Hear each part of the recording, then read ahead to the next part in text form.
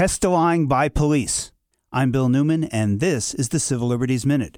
A stubborn problem, the recent New York Times headline continued. And then the subhead, police lying persists even amid an explosion of video evidence that has allowed the public to test officers' credibility.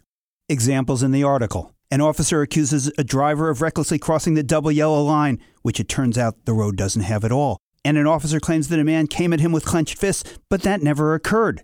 And an officer claims to have witnessed an arrest when the evidence shows he wasn't even there. The article quotes one officer who said, quote, behind closed doors, we call it testilying.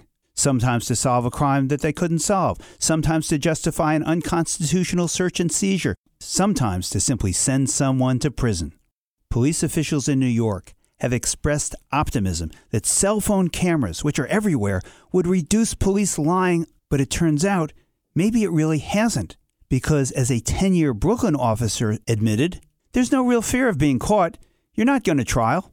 No one's going to be cross-examined, which it turns out is the truth.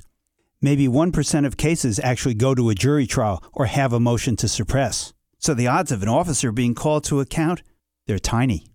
As the article concludes, quote, video seems to be more capable of exposing lies than in vanquishing them. The Civil Liberties Minute is made possible by the ACLU because freedom can't protect itself.